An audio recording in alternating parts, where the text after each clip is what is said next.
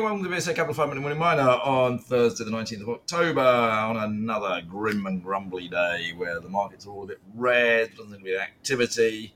Oh, I despair with the world at the moment. But it's no good. We've got to try and look forward. We've got to try and find good ideas. It's very easy to be bearish in a bear market, but to find good ideas in a bear market is really difficult. And now we've got lots of bits and pieces today, Paul, I think. How are you, by the way? I'm pretty good, thank you. Pretty good. I managed to avoid most of the rain yesterday too. Very good. Yeah, it's all a bit itsy bitsy this morning, but let's just start off with the corporate client. One of our Mexican silver companies, Sierra Madre, has had a bit of news. So why don't you run through that, Paul? Yes, that's right. Released yesterday, they appointed Stantec consultants to assess whether the tailings facility at their recently acquired La Guitarra mine to be restarted can be used for dry stack tails disposal, and if so, at what volume. If it can be used for dry stack tails, that would help reduce the restart capex for Sierra Madre on this mine. It was the diminishing tails capacity along with low metal prices at the time which contributed to First Majestic curtailing production at the mine a couple of years ago and putting it up for sale. So, excuse me, if Sierra Madre can realize this efficiency improvement on the use of assets, that just that much better for the ultimate returns for Sierra Madre as they get La Guitarra funded and restarted. All right. Well, fingers crossed there. Now we had quite a big takeover, haven't we, in Australia? Lithium Power being acquired by Codelco, aren't they? Yes, that's right. Announced yesterday, Codelco making a bid for lithium power. That works out to 57 cents Australian per share in cash, a $385 million deal by Codelco. It gets Codelco into the lithium production space in a major way, they being otherwise a copper producer there, a state owned enterprise in that sense. And the Maracunga deposits have been known for quite some time to be rich and relatively high grade and of large world class size. So we also knew that lithium power really didn't want to become an operator itself. So it was just a question of who would step forward at what time and price in order to finally take out lithium power. And now we know who that will be. All right. Well, rattle through some of the bits and pieces, Paul. Yes, I sure can.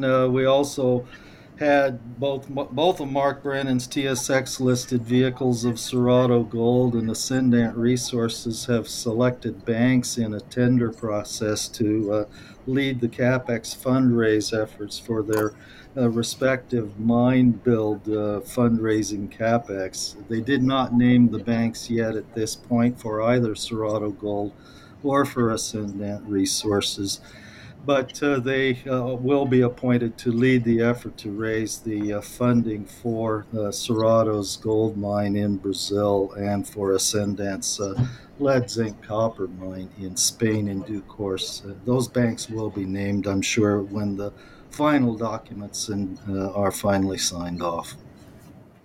Well, and good luck to them. Raising money in this market is not easy, but maybe he's got some banks that are capable of doing it. Well, it's not that the banks aren't capable, it's just there is no money out there. Anyway, keep going, Paul. Yep, we also in the silver space, a TSX listed one we don't talk often about by the name of Honey Badger. They have acquired the property and historic silver resources of the Sunrise Lake Silver Project in the Northwest Territories from SSR Mining.